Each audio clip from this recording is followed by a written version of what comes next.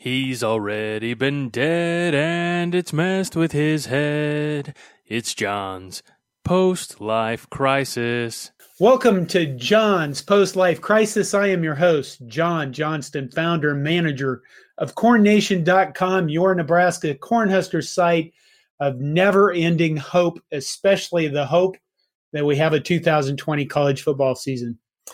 Joining me this episode is Matt Brown, formerly of SB Nation, formerly my boss. He's probably happy he doesn't have to put up with me anymore, but he's now venturing into new territory. What's happening with you, Matt? Sure. Oh, well, first of all, I miss you. I miss working with almost all of the bloggers. It was a good job. So I've been running Extra Points for the last year or so. Extra Points is a newsletter that covers all of the off-the-field stuff that shapes what you guys see on the field. So I write a lot about, political name, image, and likeness stuff. I write a lot about media rights, about finances, higher ed policy. So basically the only stories that are actually happening right now are the things I've been covering for a while. If you're listening to this here on a Monday, today I have announced that I'm merging with the Intercollegiate. That's another college sports publication. It was founded by Daniel Libet, who used to work for the Washington Post and Politico. He's probably the foremost expert on using open records laws to tell college athletic stories. And so I'm hoping that now we're going to have a joint venture here that's going to provide a library for everybody to access all of the open record documents that we're finding. We want to be able to make it so anybody can look at college athletic budget. Anybody can look at college football coaching contracts. Everybody can look at some of these big vendor contracts. We hope that will help explain how these things work for everyone, journalists, college administrators, college students, regular fans, while also continuing to write multiple newsletters. So I'm excited about it. We got a spiffy new logo. We got some new podcasts. We have some pretty big stories dropping this week. And we're hopeful we can make a run at this and make a living doing it. Is this a subscribe site or is this free or what is it? So Extra Points is, I think the industry term is freemium. You can subscribe to Extra Points for free, and I'll give you 2 newsletters a week. You can pay for it. It's $7 a month or $70 for the year. Then you get 4 newsletters a week. You get a podcast. You get some deals on a couple of other things. The Intercollegiate is free. It doesn't publish nearly as often. The Intercollegiate stories are going to be mostly long-form investigative stories. This week we have a longer feature dropping on the use of consultants from athletic departments. We have a couple of longer FOIA stories that will drop later. But you can access all the documents for free. You can read the long forms for free. If you want to get every interview, every podcast, all of the details, you got to pay a little bit of money. To support you. Support me. That money pays for diapers. That money pays for fruit snacks and Disney Plus. Those are all critical items of the Brown family budget right now. Well, I'm for it. I think people have to realize that if they're going to get this stuff, they're going to have to pay for it. And unfortunately, what we're going to see from this virus stuff is that a lot of newspapers and a lot of media people are just going to get killed off, and maybe we'll start paying for it. I don't know. Yeah, it's really unfortunate that we've already seen an almost extinction level event here with sports media. And I think that's probably going to continue to get worse. And I think we're beginning to see it right now within athletic departments themselves. These are not, by and large, entities that should have huge cash reserves. And if expenses are going up and revenues are going down, and we can kind of talk about that more specifically if you like, that means furloughs are coming. I feel pretty confident that at scale, the idea that we can have free news supported by digital ads and have it be good, it's not happening anymore. You have to pay for it one way or the other. We were paying for it with crappy ads and bad user experience and data collection, and with a few exceptions, it doesn't make enough money to be profitable. So we'll have to find ways to pay for that sports news some other way. That's a whole different topic. Then we're gonna stop and hold that for another time. Yeah. What we're going to talk about. We could focus a little more on the athletics, on the athletic department side here. Yeah. What we're going to talk about is yesterday, well, this drops Monday, but in our world, recently the Big Ten announced that they would play a conference-only fall sports schedule. And by the time this is released, we're probably going to see the other Power Five conferences announce the same thing. What was your first thought when you heard about this?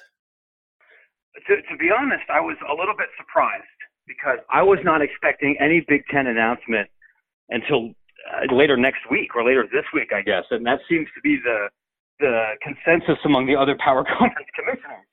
I'm not surprised that a decision was made, period. I think it is probable that this week you will see other FCS leagues joining the Ivy League and either canceling or postponing their fall football season. And quite frankly, the COVID situation in terms of outbreaks, in terms of hospital capacity, and in terms of the university's own legal liability has gotten worse. You know, it was easier to be overly optimistic in early May or late April, and that just hasn't been the way that things have gone in every conference's footprint. And so by doing this, you're not really mitigating travel so much as trying to eliminate other variables. You can ensure, okay, every single school is going to meet the same testing standard. They're going to meet the same sanitization standards. They're going to meet the same reporting standards. And you can't really do that if you're playing out of conference games, even if those games are really close by, because everyone has different resources and everyone has different standards. The NCAA hasn't really mandated anything. So this is our best chance of having any kind of fall college football this year. I'm not confident it's going to work, but this is the Hail Mary. Okay, USA Today, I read an article last night that they stated the Big Ten Conference would have played 33 non-conference games at home. Contracts for 26 of those 33 games totaled $22.2 million. 10 of those games were to be played against teams from the MAC conference. So we're talking about what? Northern Illinois, Bowling Green, Yep. The MAC conference, Ohio University. Right now, it looks that the Big Ten can use the begin quote, act of God, end quote, or force majeure, I think it's also called, I'm not a lawyer, clause in their contracts, so they wouldn't owe any money whatsoever to their non-conference opponents. That would it would really be debilitating to the conferences like the MAC. Do you think that's what will happen? I don't, but I called a couple of sports attorneys over the past couple of days to try to get a better understanding for this. The unsatisfying answer is it's a lot more complicated than it looks within that particular contract. So what I can tell you, I haven't looked at every MAC deal with the Big Ten, but I've looked at a couple of them from different schools. They're worded a little bit differently. And what constitutes an acceptable use of force majeure also varies from state to state. So what I imagine that the argument's going to go is that the Big Ten school tells the MAC school, hey, because of this pandemic, we can't play this game. That's an act of God. That's in the contract. And then the MAC school will say, yeah, but you didn't cancel every single football game. You only canceled a couple of them. The contract doesn't say you can get out of the game if it's financially inconvenient. It says you can get out of the game if there's an act of God. So you have to play the game. And then they haggle. So what I think is the most likely outcome here is that you're going to see some negotiated settlements. Even if you have the law on your side, if you're Bowling Green, if you're Northern Illinois, you don't have that much liquidity. And you can sue, and the school with the bigger guns and the bigger lawyers will sue too. The insurance companies will sue, and it stretches out for 3 years. You're not going to get all of the money, and you will succeed in pissing off the people in the Big Ten. And what every single one of these MAC athletic directors is saying is like, we need to preserve the relationships with these schools because we play them in everything. And quite frankly, they also hire us. A lot of the people who are athletic directors and senior vice presidents and general counsels who work in Big Ten athletic departments come from these MAC schools. So they don't want to nuke those relationships. Like the big example I keep hearing is nobody wants another Miami, Arkansas State. But that led to litigation. Things got messy. Those schools are never going to play in anything again. And you can kind of get away with that if it's a deal where you're okay burning that bridge, but nobody wants to burn that bridge. So what my expectation is for a lot of these deals, let's say Bowling Green's I'm supposed to get like $1.3 million to play Ohio State. I'm guessing Ohio State says, Bowling Green, I'm going to give you $250,000 and we'll play again in 2030 and we'll honor your existing fee then. And Bowling Green says, fine, we'll take it. Which is going to be a big financial hit for many of these MAC schools. It will make it harder for them to have a football season, but it's better than nothing. So Nebraska was going to play Central Michigan. Right. And Central Michigan was also going to play Northwestern. And between those games, Central Michigan would have received $2.15 million. They were already in jeopardy in losing their FBS status because they had cut programs and were not at the minimum level it's required to stay at the highest level of division sports. They were looking for a waiver from the NCAA. This obviously hurts them a lot.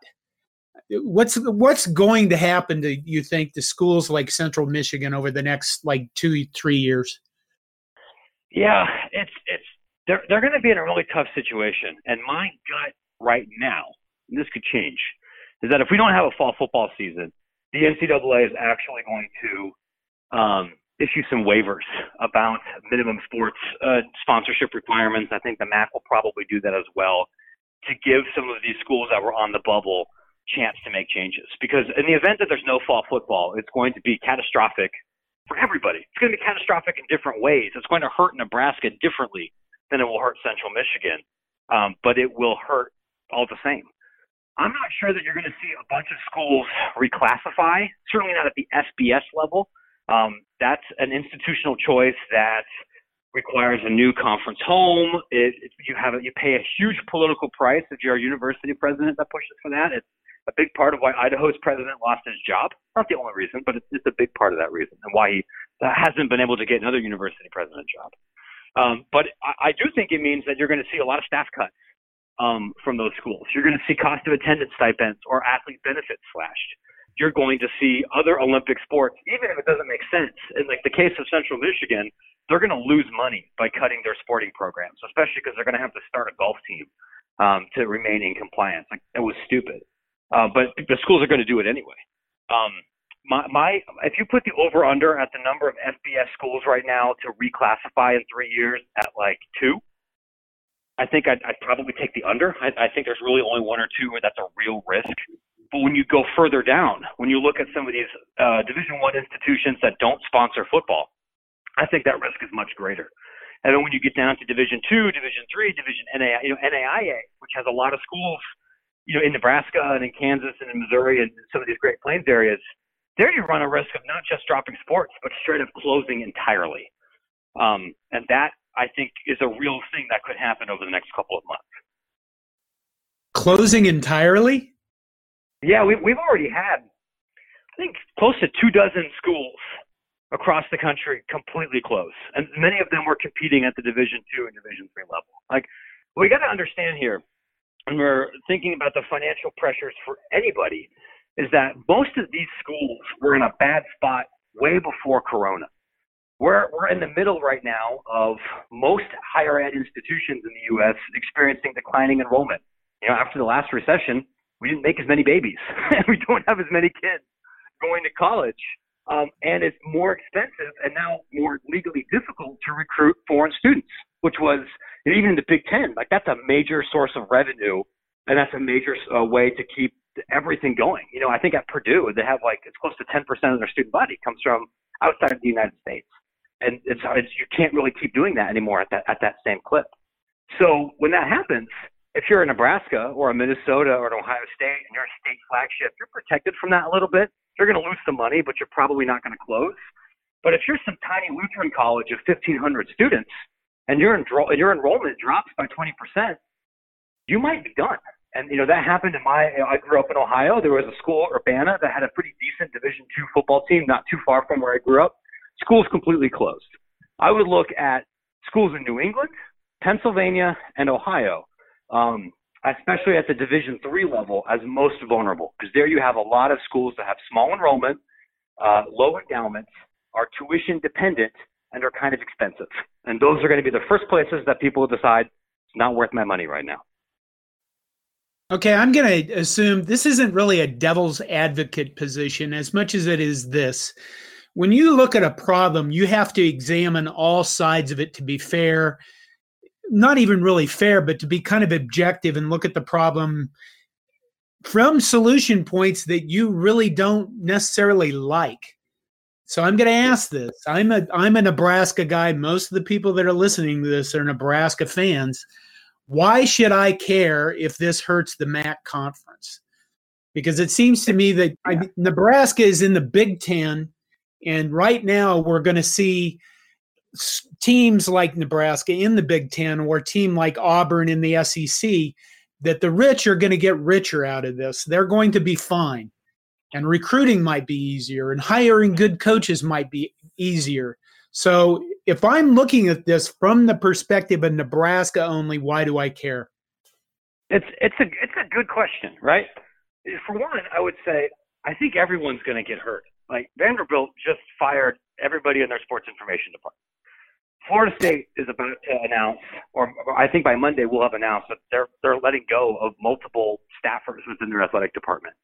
If there's no football or even delayed football, I'm pretty sure Nebraska is going to have to fire people. And I don't know if they're going to have to cancel any sports, but there's going to be people, who have jobs, who have families, and who are connected to the Lincoln community who are not going to be employed. And that I think that hurts, even if it doesn't necessarily impact Nebraska football wins or losses. I know there are definitely some college football fans who say, look, some of these MAC schools or these Conference USA schools or Mountain West schools, they shouldn't be playing Division I football anyway. And I'm sorry for them, and I'm sorry that it upends people's livelihoods, but we just want a world where we're only playing other peers. I don't want to watch Nebraska play Southern Miss or Arkansas State anymore. And to that I would say, what's happening right now may move things towards that path. If you don't get to play any of those games anymore, or you have to play less of them, will it be harder for Nebraska to make bowl games? Yes. Will it be harder for Nebraska athletics to reach some of their competitive goals? Yeah. Could it potentially jeopardize what makes the NCAA tournament cool if 30 schools or 2 conferences shut down and eliminate some of those Cinderella storylines? Yeah, I think so. But it's true. The immediate risks right now for you are different than they would be if you're a fan of somebody else. And is like Nebraska football at risk of closing or of only being able to have 6 coaches, or are we going to have to start playing 7-man football or something? No, it's true. There does seem to be this, there's a lot of us who look at college football and we love it because it's chaotic and stupid, and everything about it doesn't make any sense whatsoever. For example, why is Iowa State in the same conference as Texas when Texas has more money than God and Iowa State has to fight and scrap to get, I don't know, a new car maybe? But there also seems to be this group of people who want college football to be orderly like the NFL. So there's a long time ago, there was this, one of my customers actually stood up and described to me on a whiteboard his vision for the future of college football. And it would feature 4 power conferences consisting of like 10 or 16 or 12 teams each. Is that a possible direction where we're going to see this go in the next 5 years?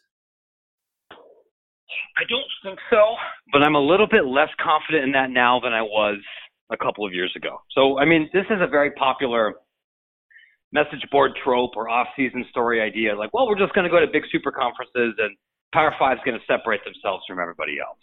But the thing is, it's not 1972 anymore. If you're in Nebraska and you want to pass some kind of NCAA legislation, you can generally do that without needing to care about what UNO thinks, or right, or about what Summit League schools think, or about what even the Ivy League schools think. There's a reason that the college administrators call the P5 the autonomous 5. They have mostly legislative autonomy.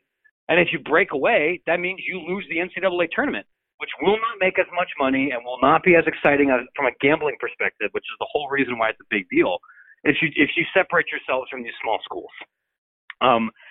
There's also some academic prestige, as dumb as this sounds, from Nebraska being able to say, yeah, we're part of the same university association as Harvard and Yale and MIT.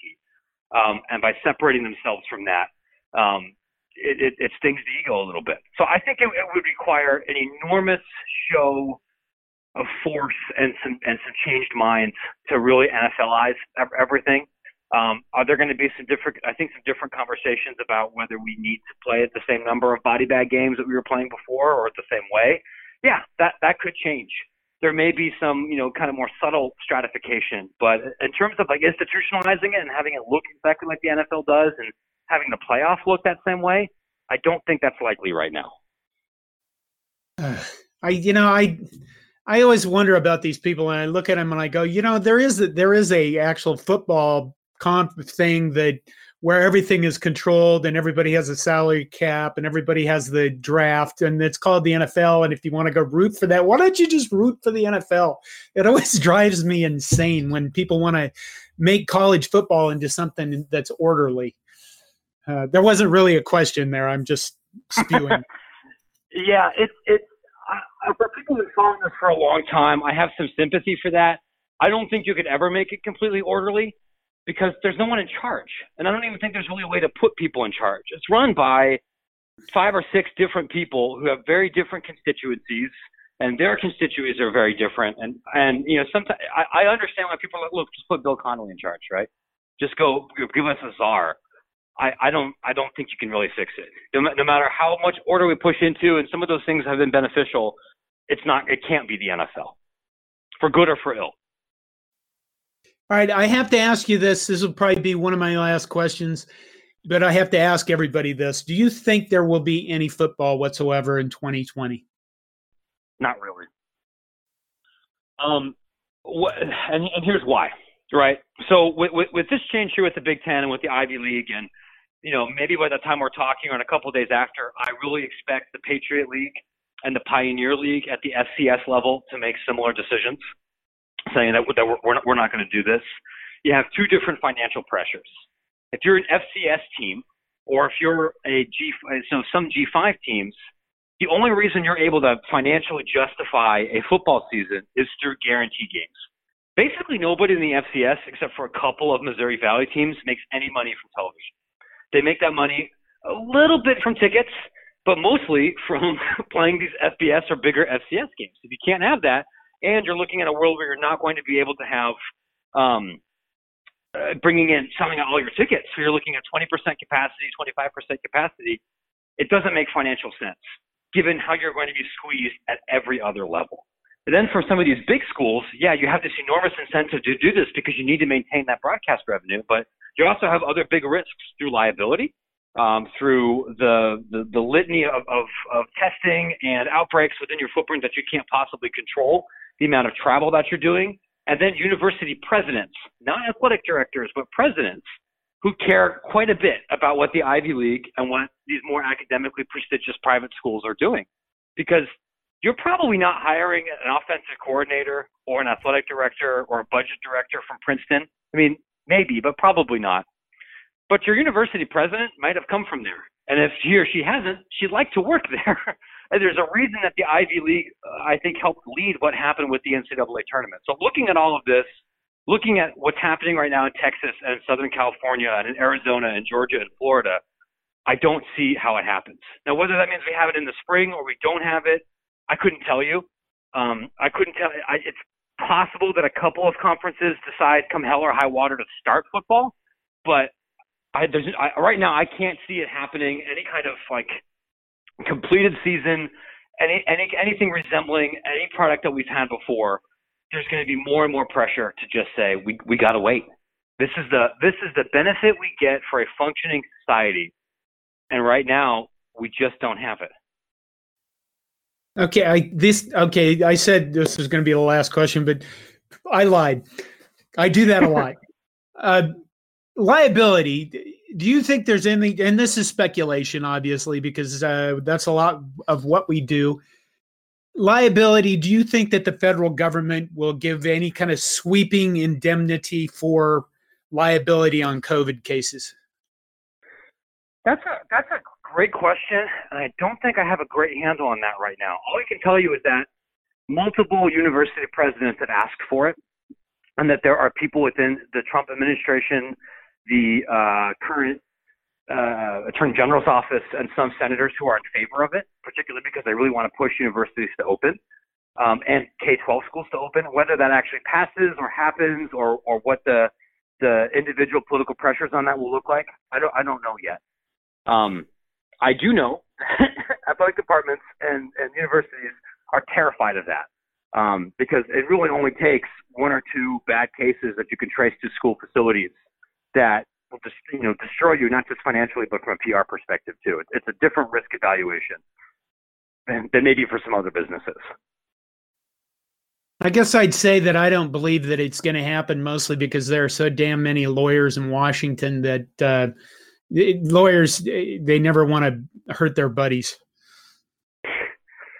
Yeah, it's certainly possible.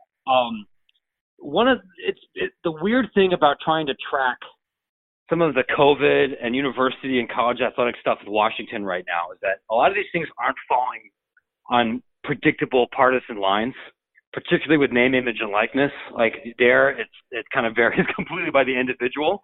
And there are Democrats who would be in favor of this because they receive contributions from some of these really big universities or institutions. Then there are going to be some that are backed by trial lawyers, and they want lots of these lawsuits. And I really don't know how it's going to go right now.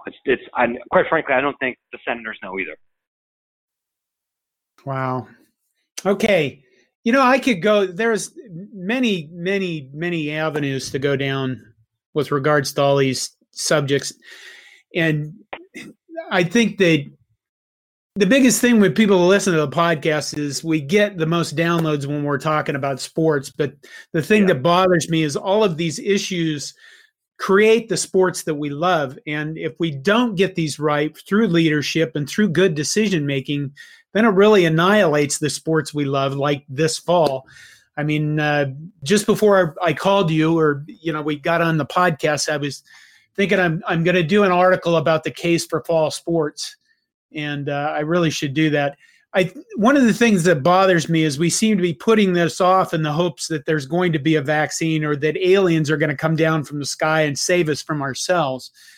And the reality is there's a good chance that that's not going to happen. So if they don't have fall sports, it's like saying we took a shot and we lost, and we're going to have to fall back at spring.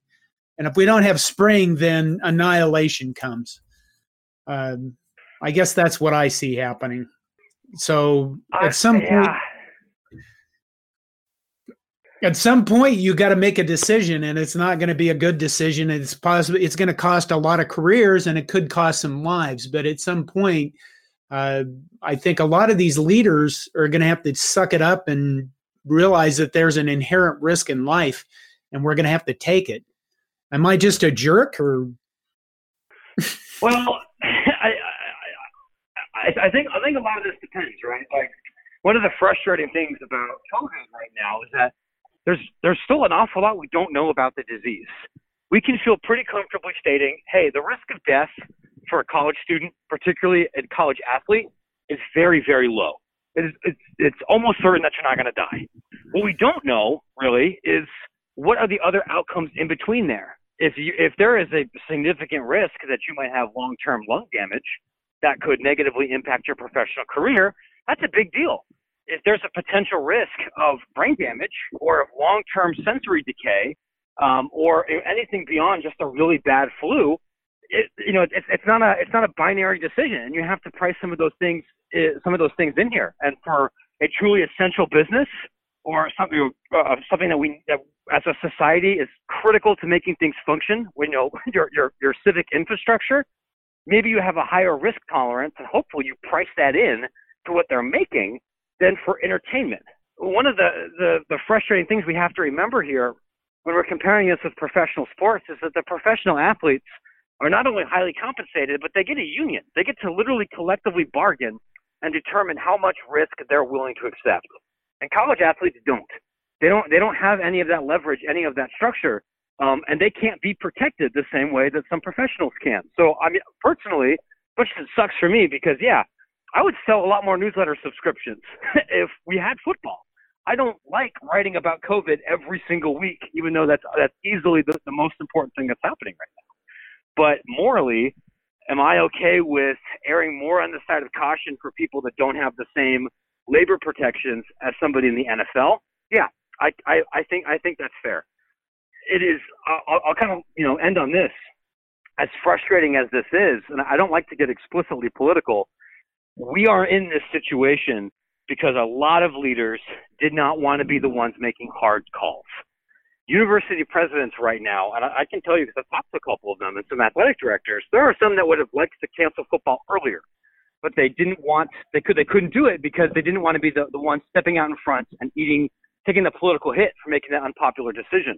There are governors that would have liked to have enforced more stringent restrictions on people, whether that's with masks or limiting certain kinds of businesses, but they couldn't take the political hit.